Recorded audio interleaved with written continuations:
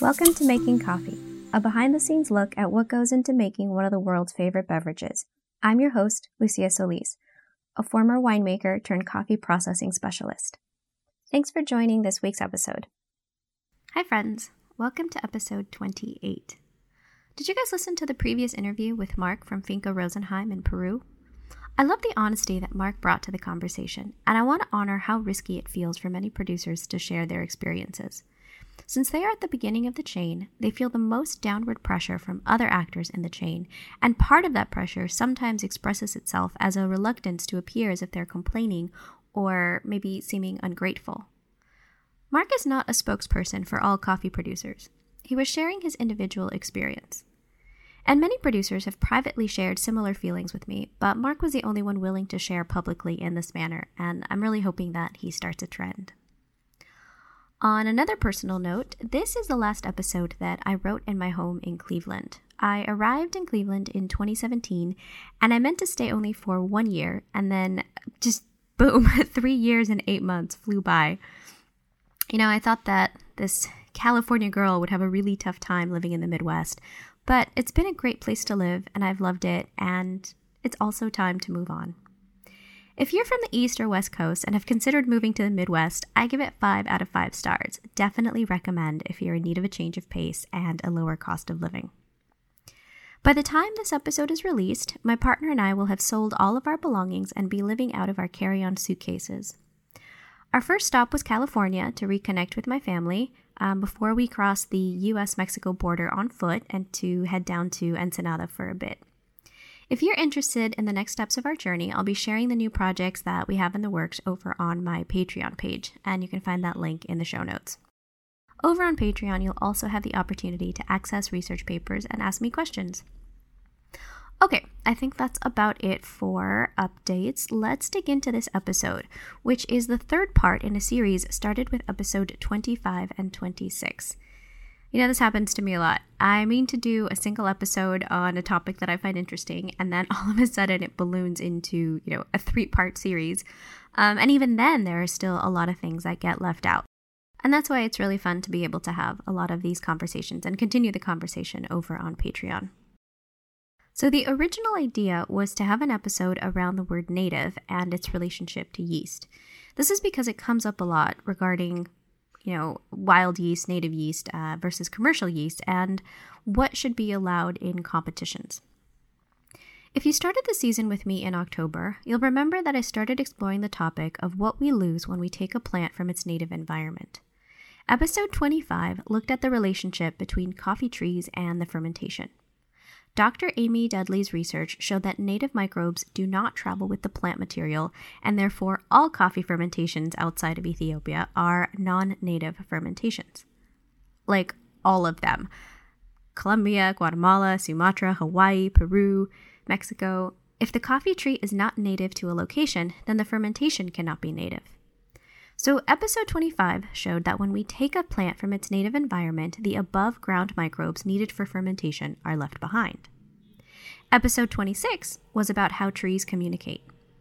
Episode 26 showed that when we take a plant from its native environment, the microbes it needs to have a strong immune response are also left behind. The below-ground soil microbes that make up the wood wide web, the microbes that allow trees to defend themselves and live long, healthy lives, are also lost. The trees that don't have the ability to tap into the wood wide web are weaker, they're less healthy, and they usually need to rely on fertilizers and pesticides to survive. So we've touched on the above and below ground microbes that are left behind. But is it only about microbes? Are microbes the most important thing that we leave behind? I argue that it is not. As important as I think they are, I think there is something more valuable that is lost. Today, in part 3, I want to talk about another aspect we miss out when we take something from its native environment. But before we move forward, I want to take a moment and look at the word native more closely to make sure that we're all on the same page. You all know that I love a deep dive into the words that we use, and there are a few words that come up when we talk about coffee that are related, but too often I think that we blur the line between them. And some of the words that I'm talking about are origin, native, indigenous, and local. Maybe it's a little fuzzy to you why this distinction matters in coffee, so first, let's look at the issue in terms of people. Pre-pandemic, my job required a lot of travel, and podcasts are my favorite way to learn, so I listen to a lot of them. A great podcast for travelers is called How Not to Travel Like a Basic Bitch. The host creates thoughtful episodes about how we can travel responsibly and respect the places we visit. She talks a lot about how we can travel for education and not exploitation. In her episode titled Who Gets to Be a Local, Dr. Kiona asks us to examine our definitions when we talk about ourselves. She was born and raised in Hawaii, but she rejects the term Native Hawaiian because she is not indigenous. Her genetic heritage is Asian. She is not part of the indigenous peoples of Hawaii. She considered herself a local while she lived there, but today she lives in Austin, Texas. So even though she was born and raised in Hawaii, she is not a native nor a local of Hawaii anymore. She used to live in Hawaii, but because she no longer lives there, she doesn't maintain any claims to it. At one point in the episode, she is talking to a guy and asks him, "Hey, what tribe are you from?" And a confused man answers, what do you mean?"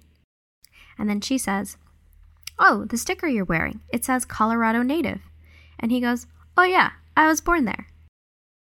Maybe you didn't hear anything wrong in that little exchange, but with some context, I hope this quick exchange makes you cringe a little bit. This white person was born in Colorado, so he felt it was appropriate to call himself a Colorado native. But just because someone is born in a place doesn't make them indigenous to the region. I know, I used to think it was simple. If you were born somewhere, you were native to that area. But it's not so simple. Maybe it's not immediately obvious to you, but for a moment, can you imagine how disrespectful it sounds to indigenous tribes when they hear someone living in their land who doesn't share their culture call themselves a native? Listening to an outsider give themselves the title of native with no regard to what was there before he arrived, with no regard to the people that continue to occupy the land. This concept was crystallized by a guest on the podcast, Tasba Rose Chavez. Tasba is a citizen of the San Carlos Apache tribe. She says, "Native means indigenous. It means being from a people and a place that predates colonialism. It means you and your ancestors are inherently rooted into a land, and that you are physically and spiritually living in relationship to that land as it is the living, breathing keeper of your worldviews and belief system. Native means you didn't come from anywhere else.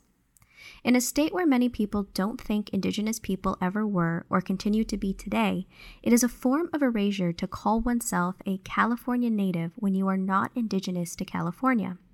Indigenous people in California and the rest of the United States, Mexico, Canada all predate the idea of what America is today." So when I first moved to Ohio a few years ago and people asked me where I was from, I wanted to keep it simple, and I would sometimes just reply, "Oh, I'm a California native." And what that meant to me is that I had spent 25 years living in California, and I identified with that culture much more than the Guatemalan culture, even though I was born in Guatemala and most of my family still lives there. I knew at that point that it didn't feel appropriate to call myself a native of Guatemala because my culture growing up was much more American. But calling myself a California native was also not the right move. When I did that, when I talked about myself that way, I was only thinking about my intention in using a phrase, not the consequences of using it. I was centering myself. I thought it was a harmless way to convey the idea that I identified with a particular place. I no longer believe that it's harmless. Calling yourself a native erases the existence of the people who were the original stewards of the land and whose culture and knowledge is embedded into the culture of the region. And the thing that's interesting too is that it's so easy to not be offensive. It's so easy for me to change the phrase slightly. So now, if I'm asked where I'm from, instead of saying that I'm a California native, I usually say that I grew up in California. It's a small linguistic tweak that is both more accurate and doesn't disrespect the people that came before me. I believe changing the way we talk is a simple way we can begin to change the way we think. Also, while we're on the topic of cultural appropriation, quick side note, I hope no one listening to this is still using the phrase spirit animal anymore. For international listeners who might not know the phrase, blank is my spirit animal, that's a common American phrase. And we usually would say it for things like coffee is my spirit animal or Beyonce is my spirit animal. I know the phrase is usually used to express admiration or other positive feelings, and we usually only use it to talk about something we love and identify with, but intention is not the only metric. It's disrespectful to appropriate something sacred from another culture and to use it for our entertainment. Spirit animals are part of Native American cultures. They aren't part of our Western culture. They are not ours to use. Even if we think that we're using them in a positive and potentially flattering way, that's not for us to decide. When I was growing up, no one told me that. I didn't have anyone around to point out the offensive things that I was saying. And now, when I learn something new, I don't feel shame about it. I just learned to say something else. Well, that's not entirely true. I am human. I will feel a little bit of shame for a moment. I feel my cheeks getting hot, and then I take a deep breath, and then I make myself a promise to do better. But I want to go back to another important point from Tazba. She says, Native means indigenous. It means being from a people and a place that predates colonialism. Native means you didn't come from anywhere else.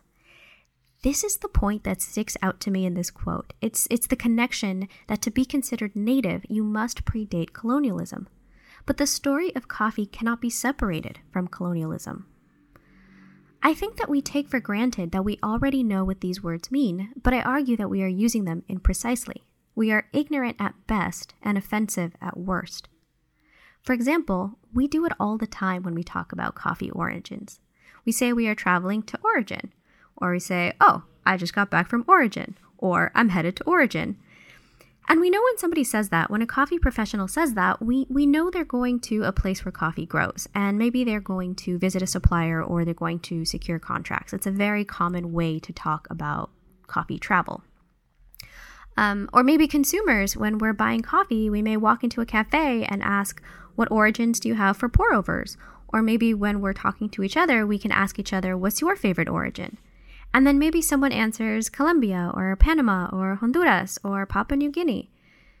But this is imprecise. It is inaccurate. Yes, Papua New Guinea is perhaps where the coffee you are holding was grown, but it is not where the coffee plant originated. The plant and the microbes are not original to that place. I don't think it makes sense to call them coffee origins precisely because they were brought by foreigners, outsiders. None of the countries I mentioned are the origins of coffee plants. Coffee plants are not native or indigenous to Central America or Indonesia or Asia. So what could we say instead of coffee origin? We could say, the coffee you are drinking was grown in Brazil, or I'm visiting a coffee-producing country, or I prefer coffees that come from Mexico. Besides origin, another related word I think is worth looking at is local. Perhaps you say you buy local coffee because you buy it from the roaster in your city or neighborhood. But coffee is not local to Cleveland or London or Portland. When I buy coffee from Phoenix Coffee, the roaster that was in my neighborhood, I am supporting a local business. But the coffee sold by the business is local to Guatemala or Brazil or China. This is a small distinction, but I think it's important because our words matter and the words that we use shape our thoughts, and so often we overuse the word local to describe our coffee. When we do, it's an erasure of the monumental effort it takes from so many people in the coffee supply chain to get it from where it's grown to our cup. Our local coffee usually has to travel halfway across the world to get to us. So if we keep telling ourselves that we only buy local coffee, it lets us gloss over our carbon footprint. So many coffee drinkers don't know how or where coffee is grown. I bet a lot of people really do think coffee can be local, like buying locally grown strawberries in your farmer's market. Obviously, there are some places that truly have local coffee. If you're in Hawaii, you can buy local coffee. It was grown by a farmer there, it was processed there, it was roasted there, and you can drink it in a cafe right there. It's local, but it's still not original to Hawaii. It arrived in the 1800s. Hawaii is not a coffee origin. It is a coffee-producing region. And maybe you're rolling your eyes a little at this point and sort of thinking like, oh, there she goes again, policing our words. And I just want to be clear that I have no authority. I can't police anything. I'm just sharing information in the hope that it will give you a different way to think about coffee and the people that grow it and how it gets delivered to us. And my hope is that by thinking differently about coffee, you can examine your individual role in the big picture. I don't think we can use ourselves as the only reference when deciding what words to use. I think we need to zoom out and look at things in context, see how they fit into the larger context, and then examine how we fit into that larger context. Because our word choice impacts our perspective. The idea of centering one's experience kind of reminds me of how yeast-inoculated coffee fermentations are called innovative. I was recently asked to give a talk about innovative coffee processing. If it's something that we've never heard of, if it's new to us, we usually call it innovative. We call it a trend, but rarely do we get the context. I bristle when I hear the word innovative, or when I have to speak about it, because fermenting coffee with commercial yeast strains is one of the least innovative things I can think of. It's how coffee should have been processed for the last 100 years. But coffee has been left out of the fermentation industry. Many other foods like wine, beer, sake, bread, and cheese producers mastered this part of the process ages ago. So what we in the coffee industry call innovation, I call catching up. The word innovation gives the impression that coffee is surging ahead when it's really just trying to get to the starting line where other fermented products were decades ago. As long as we keep repeating the word innovation in coffee, we don't stop and think about how behind the industry is compared to other specialty products. Innovation is like rose-colored glasses we can wear to not look at some of the dramatic gaps in resources and information that are available to coffee producers. Fermentation protocols with yeast and bacteria, or innovative processing methods, all of this is not new information. It's old information that we in the coffee industry are not very good at accessing. Talking about innovation is a distraction from the more important question of what took the coffee industry so long to get here. I want to share something with you that I find odd. In the 2017 Specialty Coffee Association Expo in Seattle, Dr. Dudley presented her yeast research herself, and there was a lot of conversation about it at the time. And by that, I mean the hours immediately after her presentation. But in the last 3 years, I've barely seen it mentioned again. All the big players in the specialty coffee industry all attend SCA Expo. They all heard this information. Years ago, a scientist that we invited to our conference presented the research that should have made many of these conversations obsolete, or at least shaped them in a more profound way. And yet, we still have so much misunderstanding about native yeast, and instead focus on what should and shouldn't be allowed in competitions. If you're a coffee lover, but not in the industry, it might seem odd to be so focused on competitions. You'd think they'd be just an auxiliary branch of the specialty industry.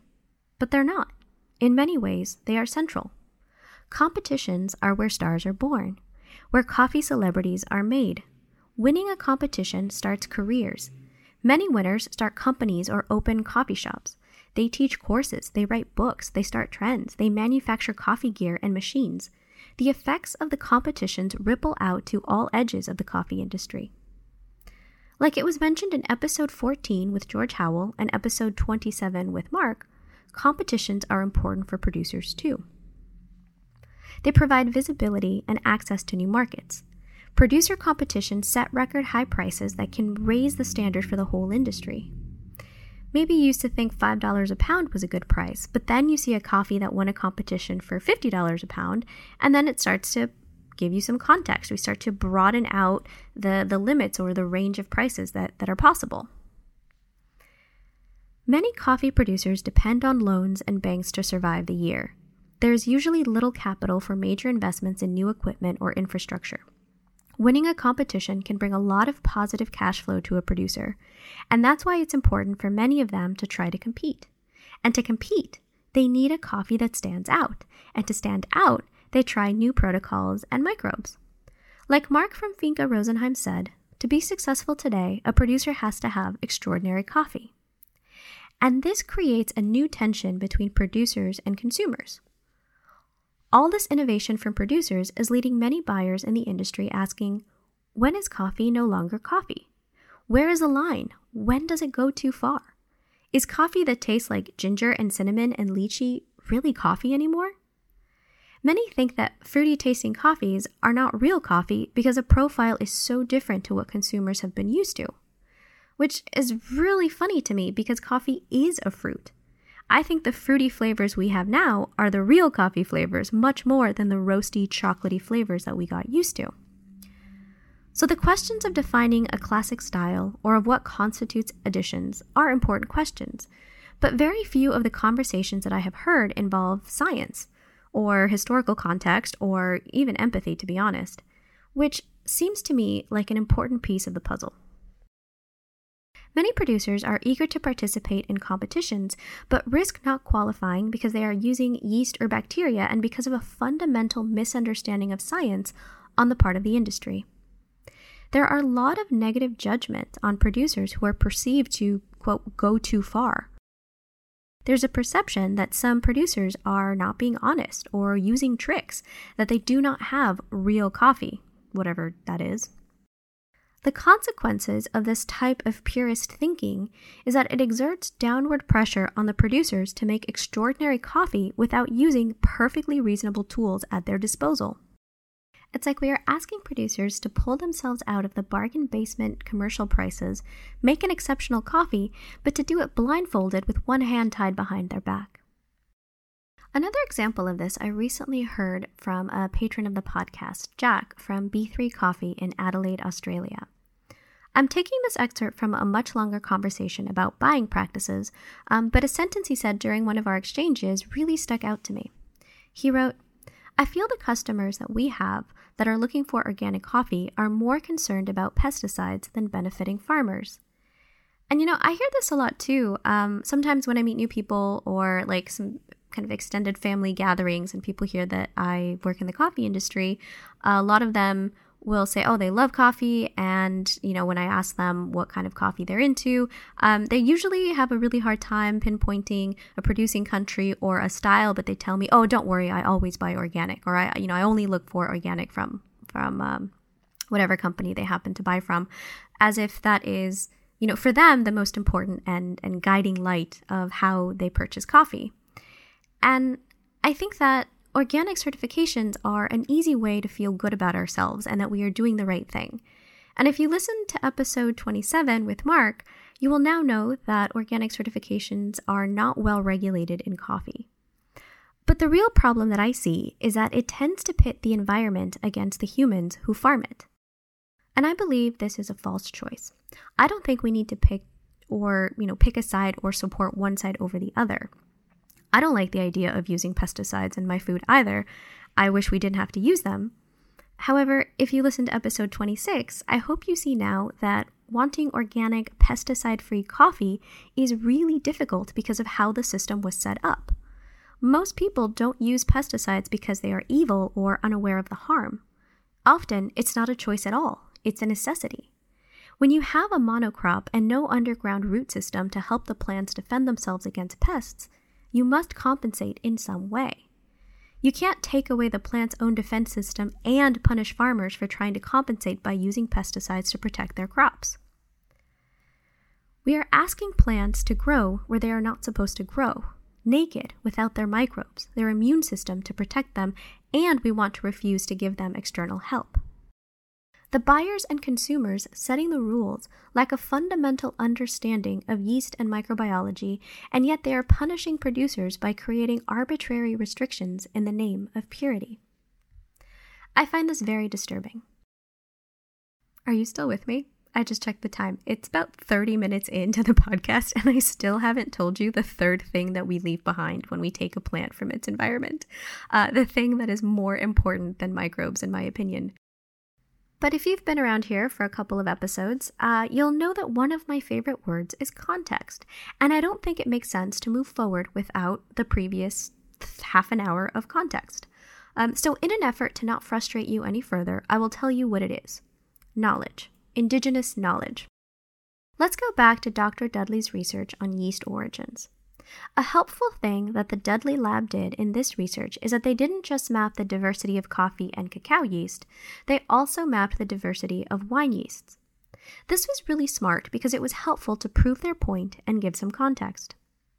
In the research paper, there is a large graphic that shows the distribution of the coffee, cacao, and wine yeast.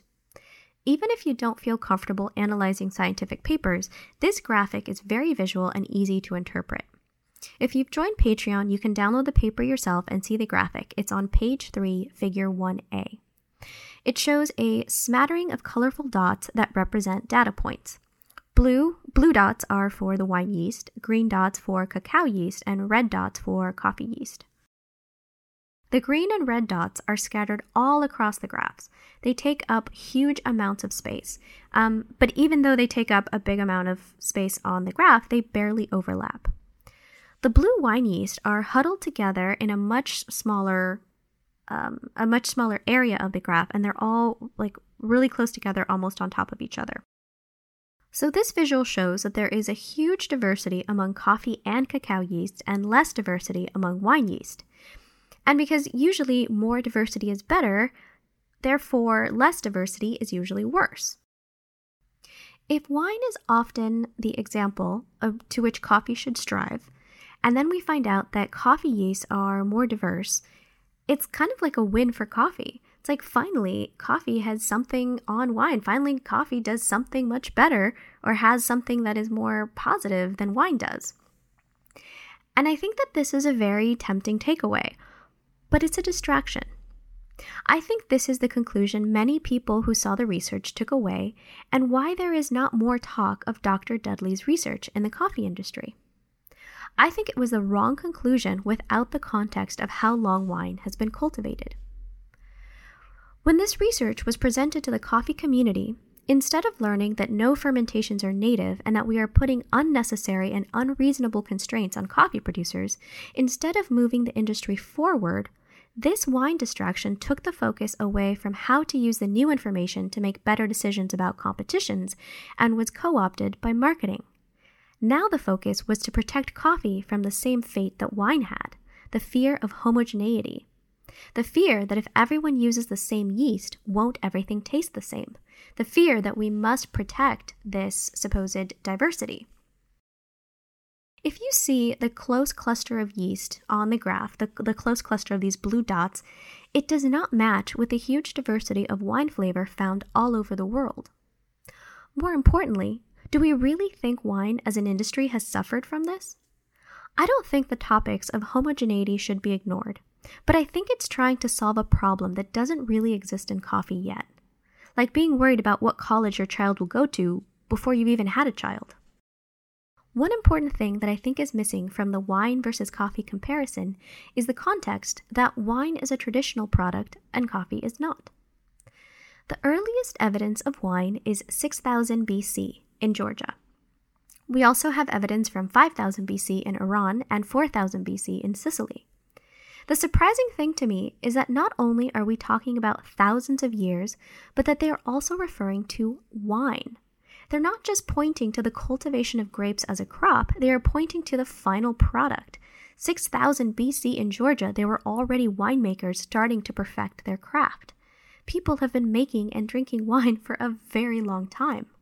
They've had thousands of years to get to know under which conditions different grape varieties grow best. Thousands of years to get familiar with what flavors are typical to different grape varieties. Thousands of years to experiment with different fermentation vessels. Thousands of years to pick out the best yeast for the fermentation. Thousands of years to incorporate wine into religious ceremonies, celebrations, and daily life. Thousands of years for the people to deeply embed wine into their culture. Thousands of years for the people to develop a taste for wine and become experts and connoisseurs of their own wine.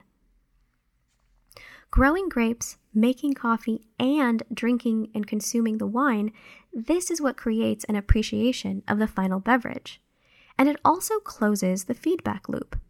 The people who make the product drink the product and therefore are the most expert. As I've mentioned in the Terroir series, episodes 21, 22, and 23, grapes and wine originated in Europe, And today, 3 of the 5 largest wine-producing regions are still in Europe. The 3 countries are Italy, Spain, and France. This is a big part of having a traditional product. 8,000 years later, it's still mostly grown where it is native. This is a huge advantage of indigenous knowledge. The people and the plant have an intertwined history.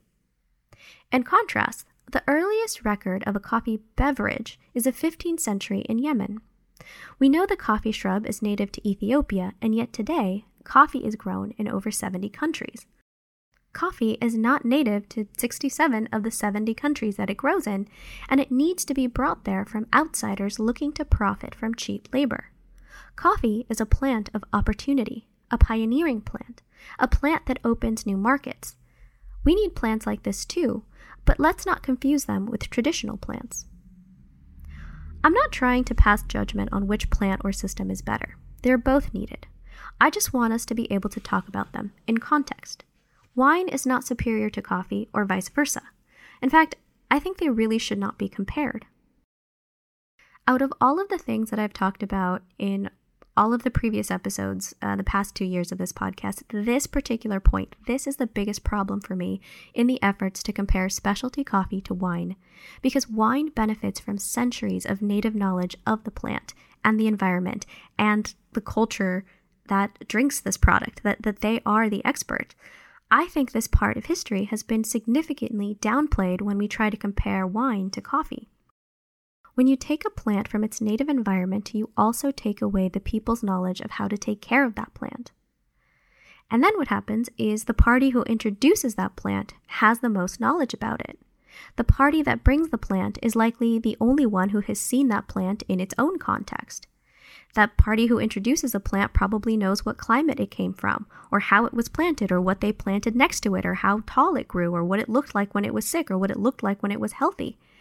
The new people do not. They have not been able to see this new plant in context. They do not know how best to care for it. Straight out of the gate, there is an immediate power imbalance between the native people, the indigenous people, and the people who introduce a new plant. There is an immediate knowledge gap. So when we take a plant from its native environment, we leave behind the below-ground microbes that protect it and keep it healthy.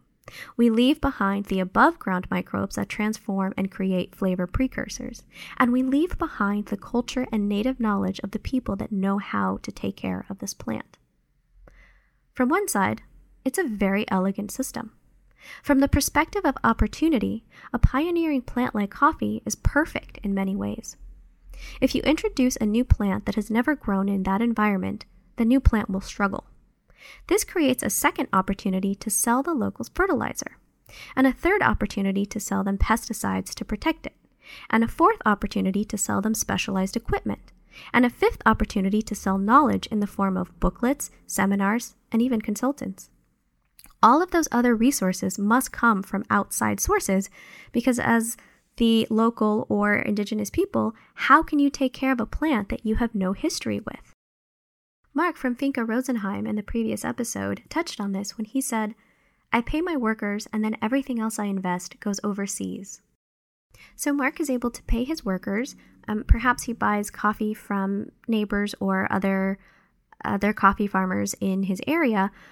The rest of the inputs support other industries, the fertilizers he buys, even the yeast, the machines, even consultants like me, they're usually foreign. It's not money that stays in the Peru economy. And this is not an oversight. It's not a funny coincidence. This is by design. When you introduce something new that local people aren't familiar with, you also get to supply them with the problem and then sell them the solutions. So this power imbalance is not just something of the past, from when coffee was introduced. We still see it in action today when green buyers visit the coffee producers and provide processing information.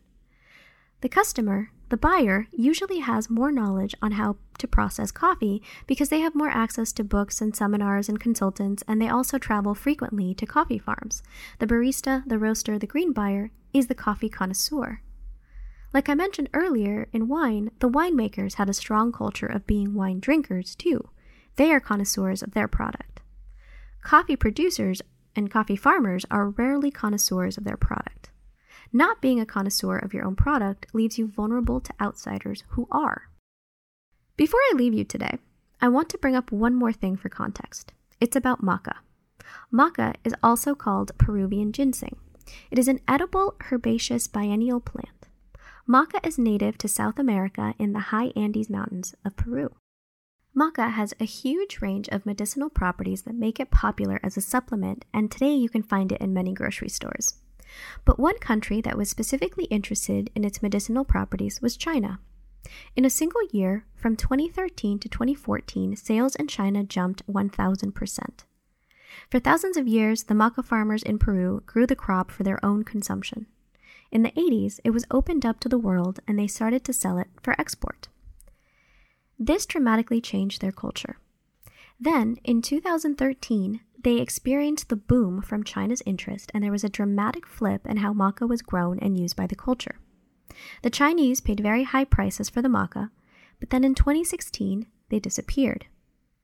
They committed biopiracy by taking the seeds and growing maca themselves. Since maca is native exclusively to Peru, what the Chinese have done violates international law.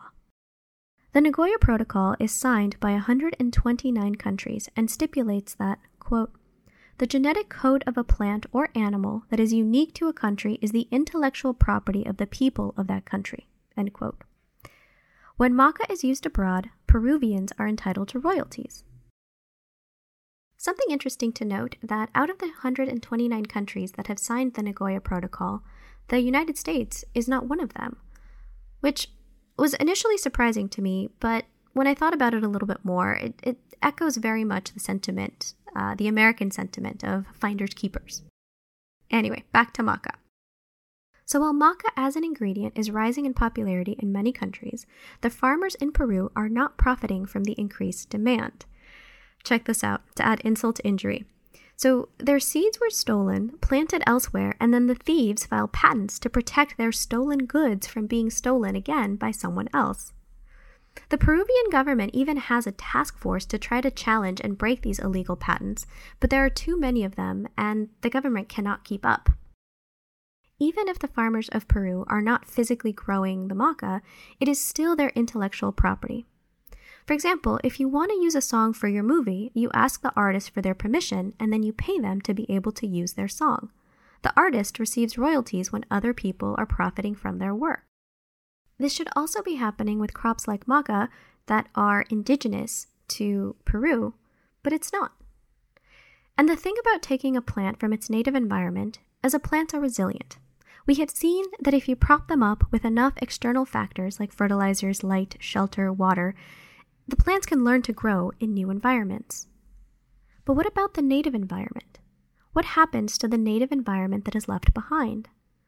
Couldn't we just tell the Peruvian farmers to grow something else? Maybe you would give them advice to diversify, to not put all their eggs in one maca basket. Because diversification is generally good advice, but completely useless in this case. And coffee, we talk a lot about altitudes, at how high coffee can be grown. Very high altitudes for coffee are around 5,000 feet. Maybe a few places can grow as high as 6,000 feet, but this is rare. The native environment for maca is 13,000 feet. 13,000 feet, more than double the highest coffee trees. This is very high altitude. The Peruvian farmers weren't just growing maca because they liked it.